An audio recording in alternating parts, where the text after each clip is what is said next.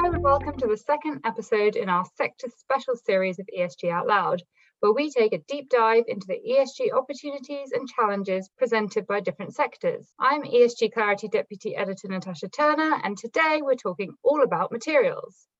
Later on in the episode, I'll be joined by Albert Duer, Chair and Co-CEO of UBQ, to share his insight working in the plastics industry itself. But first, I'm delighted to be speaking with Susanna Coutinho, Research Director at Main Street Partners, who's going to give us the lowdown from the investment industry perspective. So it's great to have you with us today, Susanna. Thank you very much. It's very good to be here. Brilliant. So first, just in case there are any listeners that don't know, why don't you briefly explain your role at Main Street and what it involves? Yes, sure. My role at the company is basically to try to identify ESG risks and opportunities within different sectors, different geographical locations, and to help our clients to build investment universes. Basically, we try to provide them with ideas of potential investments around sustainability, because Main Street Partners is an investment advisory company, but totally focused on sustainable investing. Our main role is to try to understand our clients' needs and our clients' policies and preferences, and to decline those within the investment universe in sustainability. In my role specifically, and because it's a very broad type of role, I look at various sectors with a focus, if I could say that there is a focus, on very impactful companies. And materials is actually a very key sector for our clients, because it drives the change, it drives the transition towards a more clean economy. So a very big part of my role and the time I spend looking at companies is actually within this sector. Mm-hmm. Okay, great. So you'll have all the knowledge on this sector then. So let's talk about materials then. What are the ESG or the sustainability factors that are unique to the sector? So the materials sector is actually a very broad one. I like to think about it as different subsectors within a sector. We can look at it from chemicals perspective. We can think about construction materials. We can think about glass, paper, forest products, mining companies. It's a very broad. But basically, it's anything that enables us to build something else. It goes from, it's basically raw materials. Could be plastic, could be fertilizers, and it's kind of a basis to help other sectors to do their own things. And I remember you've had the technology deep dive podcast, which is kind of the same type of approach. You also have technology in different sectors you can apply to different aspects in our day-to-day life. And I see materials kind of the same. It enables other companies to make things better and make things quicker and make things more recyclable, more environmental friendly. In the end, it's unique in that sense. There are so many differences within the different materials, but as a common aspect, they do have this potential to drive circular economy. They have the potential to enable energy transition. I could give you examples like raw materials, or in terms of fashion industry, the different types of materials that we can now apply to different clothes. You can make things more sustainable that way. You can have recycling technologies that enable other companies to build more sustainable products. You can have lithium, cobalt that will feed the electric vehicles. I mean, with all the problems associated, of course, it's definitely not an impact-free sector. But on the positive side, we do have the potential to drive the change. And there are also, of course, common issues among all the materials in terms of ESG risks. Unfortunately, we've read, we keep reading news about environmental damage. It is a reality. We do have some cases of human rights violations, labor rights violations. We've heard about dam collapses and social unrest caused by labor right violations, people protesting, sacred sites being damaged. I mean, it's not a sector without impact. It's actually the contrary, but it's a key sector, so we cannot avoid it. We cannot just put it aside because of the potential impact or damage. And going back to your question, what's unique? It's unique the role that it plays. It's unique, and it's kind of the common. They have common ESG issues, but we can't get away from the sector. That's what I think. Yeah. So I know you've mentioned that it's quite broad. You know, it's everything from plastics to mining companies and so forth. But if you were to say that there are any kind of trends, I mean, in your sort of research over time, is there anything that's coming out of the sector as a whole now when it comes to sustainability, maybe, an exciting new kind of chemical or something that's more sustainable than what you were seeing, 5 years ago, or 10 years ago or something? What would be a kind of trend of the moment when it comes to ESG? I really like the fact that some potential harmful materials can actually become an input for other sectors. For instance, products like byproducts of industries can become raw material for other sectors. We know that some companies use plastic, they collect plastic waste and they use it as an input to create other products like shoes. There are companies actually able to recycle metals. Metals do have a very high ability to be recycled. Lithium can be recycled, and it kind of helps to mitigate the problems with batteries, with electric vehicle batteries. So we do have nowadays technologies that enable us to minimize and to mitigate the impact of the byproducts, using them as inputs for other industries. I see it more and more in the market, and I think that's going to be key, and it's going to feed the circular economy type of model. Mm-hmm. Yeah, that's really interesting. Thank you. So if ESG investors or researchers are looking at the materials sector, what kind of things should they be looking out for when they're assessing particular companies? Are there any red flags that are particular to the sector, or any positives? Yes, I think we always think about potential risks in terms of environmental damage, in terms of human rights, labor rights associated with this industry. However, I think investors or asset managers on their behalf should also pay attention, and of course they need to monitor, they need to assess the risks of the sector.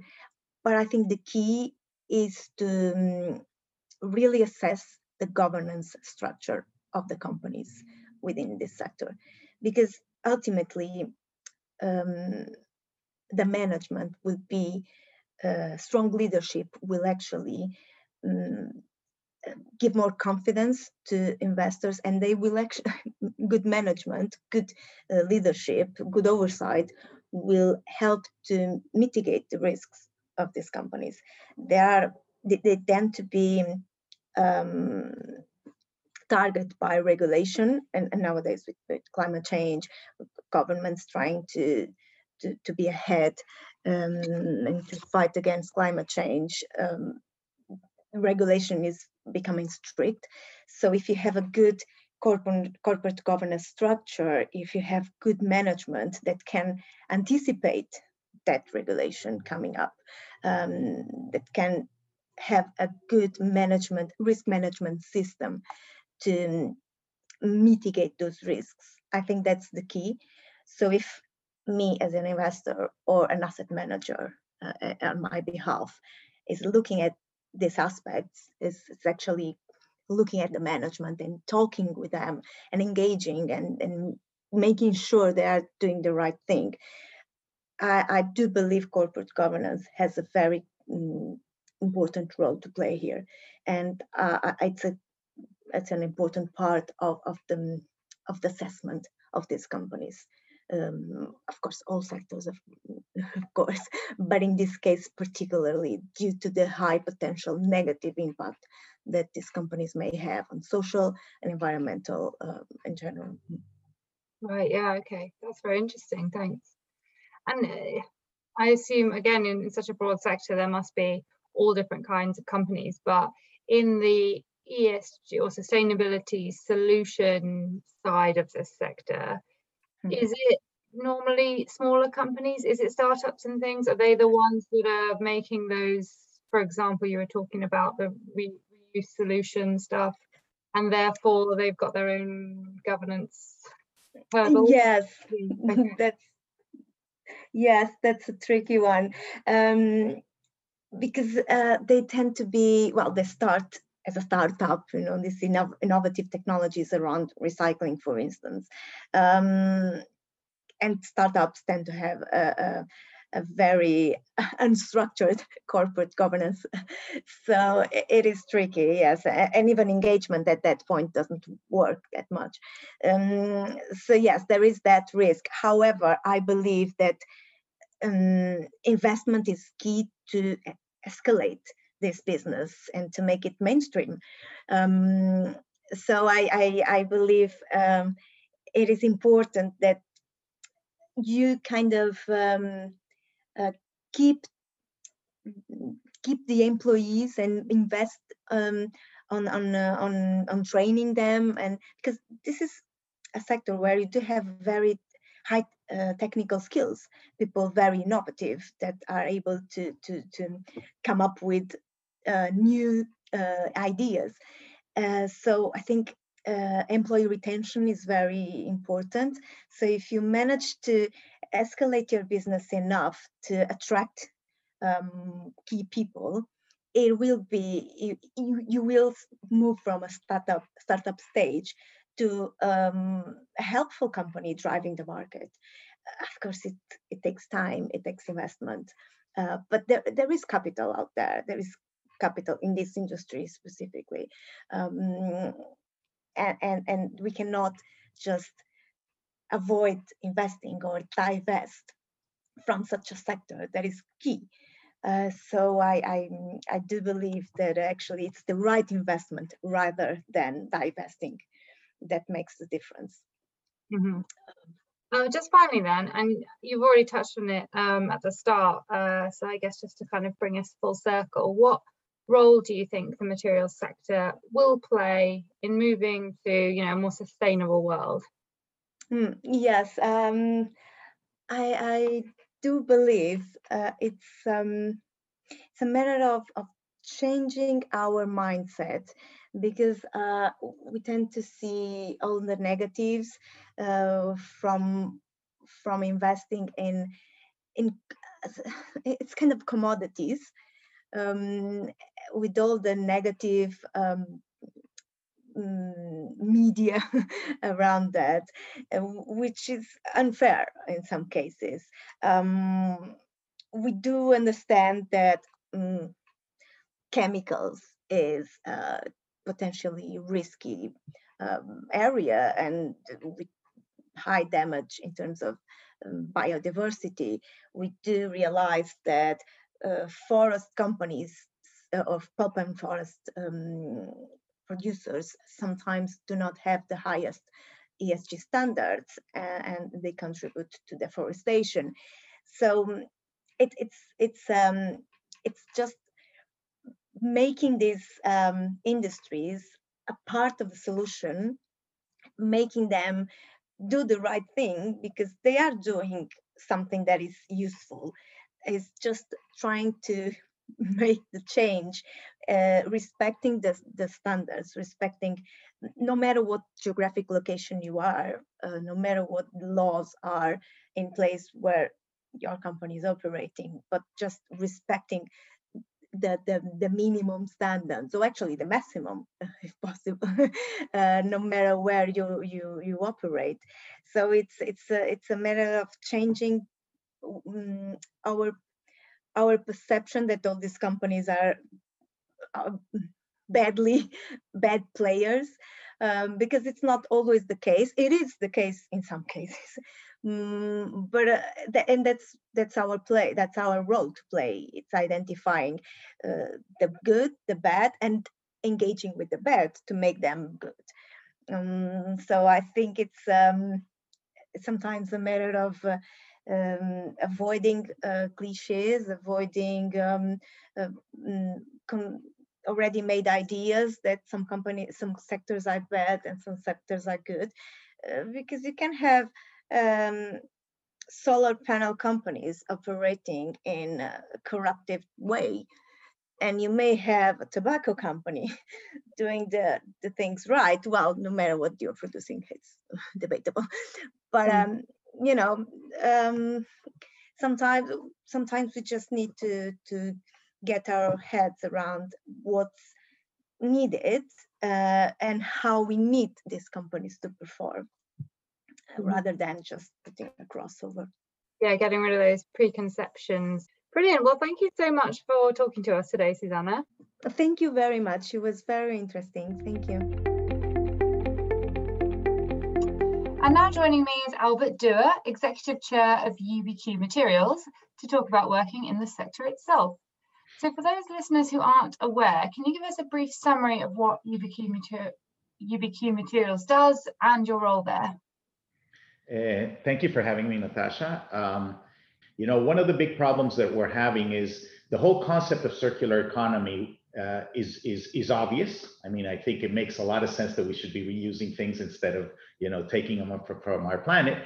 But the problem that we've had is actually putting it in practice.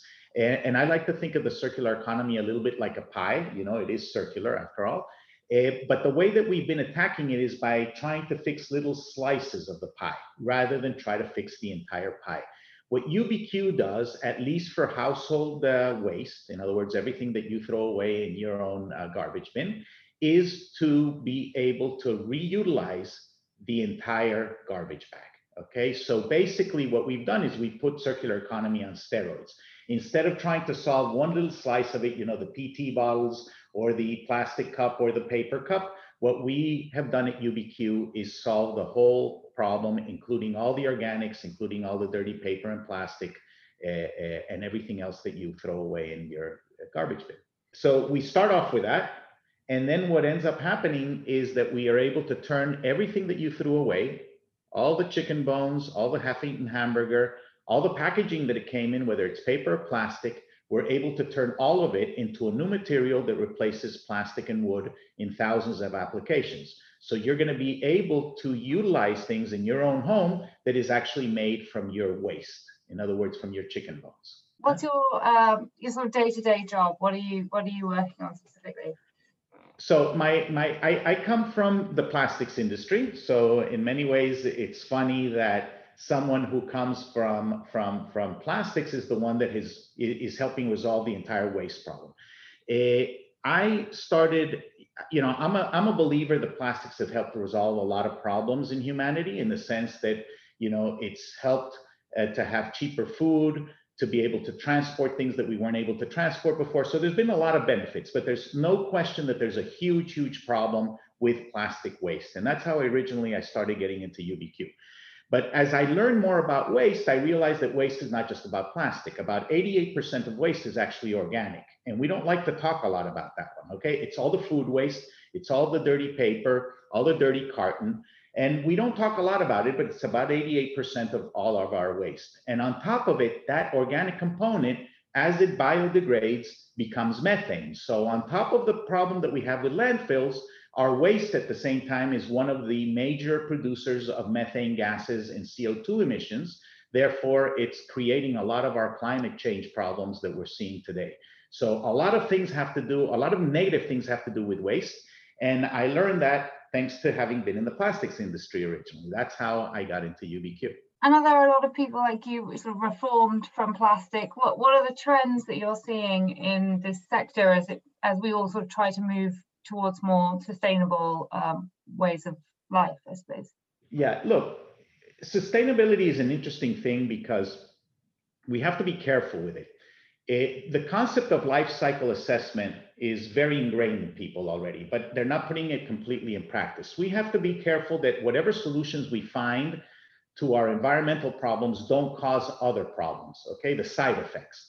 And what I've seen through the last 15 to 20 years is that a lot of the solutions that we find bring other problems. Today we're beginning to learn about how the batteries in our electric car are going to generate other types of problems, whether it's because of the lithium or the cobalt. That type of a thing has happened with materials throughout again, the last few decades. So what I find is that there are people who truly are trying to resolve the problems and other people who are not, okay? I like to think of myself, and I think I am, as one of the ones who are finding the solutions. Now, the solutions are not easy. The solutions take time. They require a lot of capital, and therefore a lot of people sort of shy away from them. It's a lot easier just to talk about solving the problem than actually solving it. One of the messages that I like to send, particularly to the younger generation, I mean, I know that you can see me and our listeners cannot see me, but I have white hair, okay? So it's important they know that. One of the messages that I like to send to the new generations is that mankind is really good at ruining things, but we're also very, very good at fixing them. And the way that we fix them is with our brains and with technology. And that is the way that I think that industry, and whether it's the plastics industry, whether it's any industry that affects the planet, can learn to do things in a different way than it used to and take us toward a much more sustainable future. So for me, the fact that today we can literally think about having no more landfills, we can literally think about having no more waste, and that our own waste will be reused for all of the things that we love to consume, that is, the human brain being used in the correct way in benefit of the planet. Mm-hmm. And you've mentioned there some of the issues, and this, you sort of said that solutions are often creating new problems, but are there challenges that are quite specific to the materials sector? I mean, it seems like waste is quite particular, right, to this sector.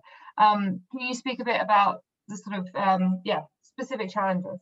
Yeah, so look, number one, start off that by definition, materials require something to be, they require a raw material from which they're made.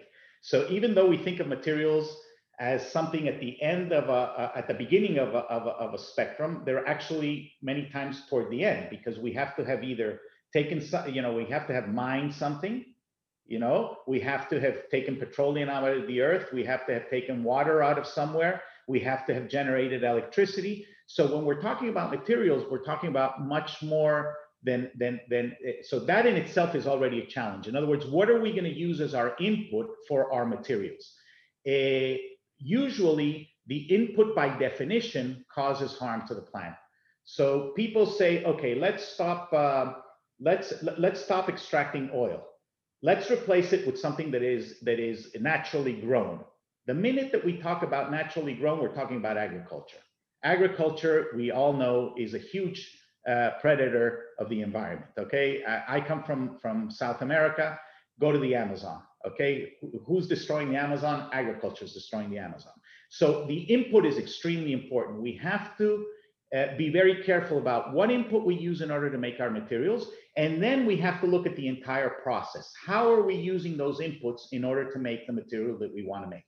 And at each one of those stages, there's always some kind of a problem. And there's always several ways of doing the same thing, okay? So there's a better way and a worse way. And many times, unfortunately, the better way is not always the cheapest one from a cash flow point of view. And those are the types of decision making where the person generating the material has to be thinking about it from the very first moment that he's either trying to invent, to produce, or to think about the material. And that's what we did at UBQ. Well, I'm just thinking then, so with that in mind, if, you know, for ESG investors thinking about the sector or particular companies, what should they be asking? What should they be looking out for? Look, the number one thing that I think that they need to look for is make sure that what they think is environmental is truly environmental. In the sector, the most important thing that you have to look at is, again, you have to look at the entire life cycle, and you have to be very, very clear on the inputs, very clear on how the technology is going to convert those inputs into a finished or into an intermediate product, which a material is, and how that material is then going to be used in order to fabricate products. You have to be looking at every single stage, whether each one of those stages affects the environment, how it affects the environment. And in addition to that, in today's world, it's not even enough how much it affects the environment. Another point that I always try to make, which is extremely important for me at least, is that the societal effects of what you're trying to do also have to be positive. In other words, it's not good enough that the material is good, the input is good, but then you're going to do damage to a certain group of people or to a certain area of the world. We can't live in that kind of a world anymore where we just make benefits for ourselves or for a certain group of people, and then other groups of people are penalized by it. So in ESG, those are all of the types of things that you have to look at. You also have to look at where the money's coming from. I think that's also very important. Why the money is there. Is it there for the right reasons? I mean, there's a lot of, unfortunately or fortunately, there's a lot of morality involved in ESG. We don't like to talk about it, and we don't like to use the word many times, but the truth of it is, if you want to be a good ESG investor, thinking a little bit in moral terms will get you a very long way. And by moral, I mean, think about your planet, think about the people around you, and think about future generations. And all of that, to me, is morality. It's not simply finance. And just finally then, what's your outlook for the next year, 5, 10, whatever, for the sector? And like, what do we need to see happen to make sure that we are all living? Look, I think there's wonderful things coming. Again, I'm very positive, not negative. I really think that the problem is now clear. We have a problem. People understand we have a problem. That sounds incredible, but 10 years ago, people weren't so clear there was a problem. Okay, I think today we're all very, very aware that there is a problem, and there's a lot of people trying to solve it. I look at different materials, particularly within the thermoplastic range, and I see some that I have a great future, others that I'm not so convinced of, again, because I analyze them throughout their life cycle. In that sense, that's why I'm so happy with UBQ, because we did do that, and we sort of get check marks throughout the cycle. But what I foresee is that within the next 10 years, we will be consuming things or making things out of materials that we never imagined existed. Okay, I see things today in the nanotechnology realm. I see these things in the organic realm, products like UBQ that are basically organic.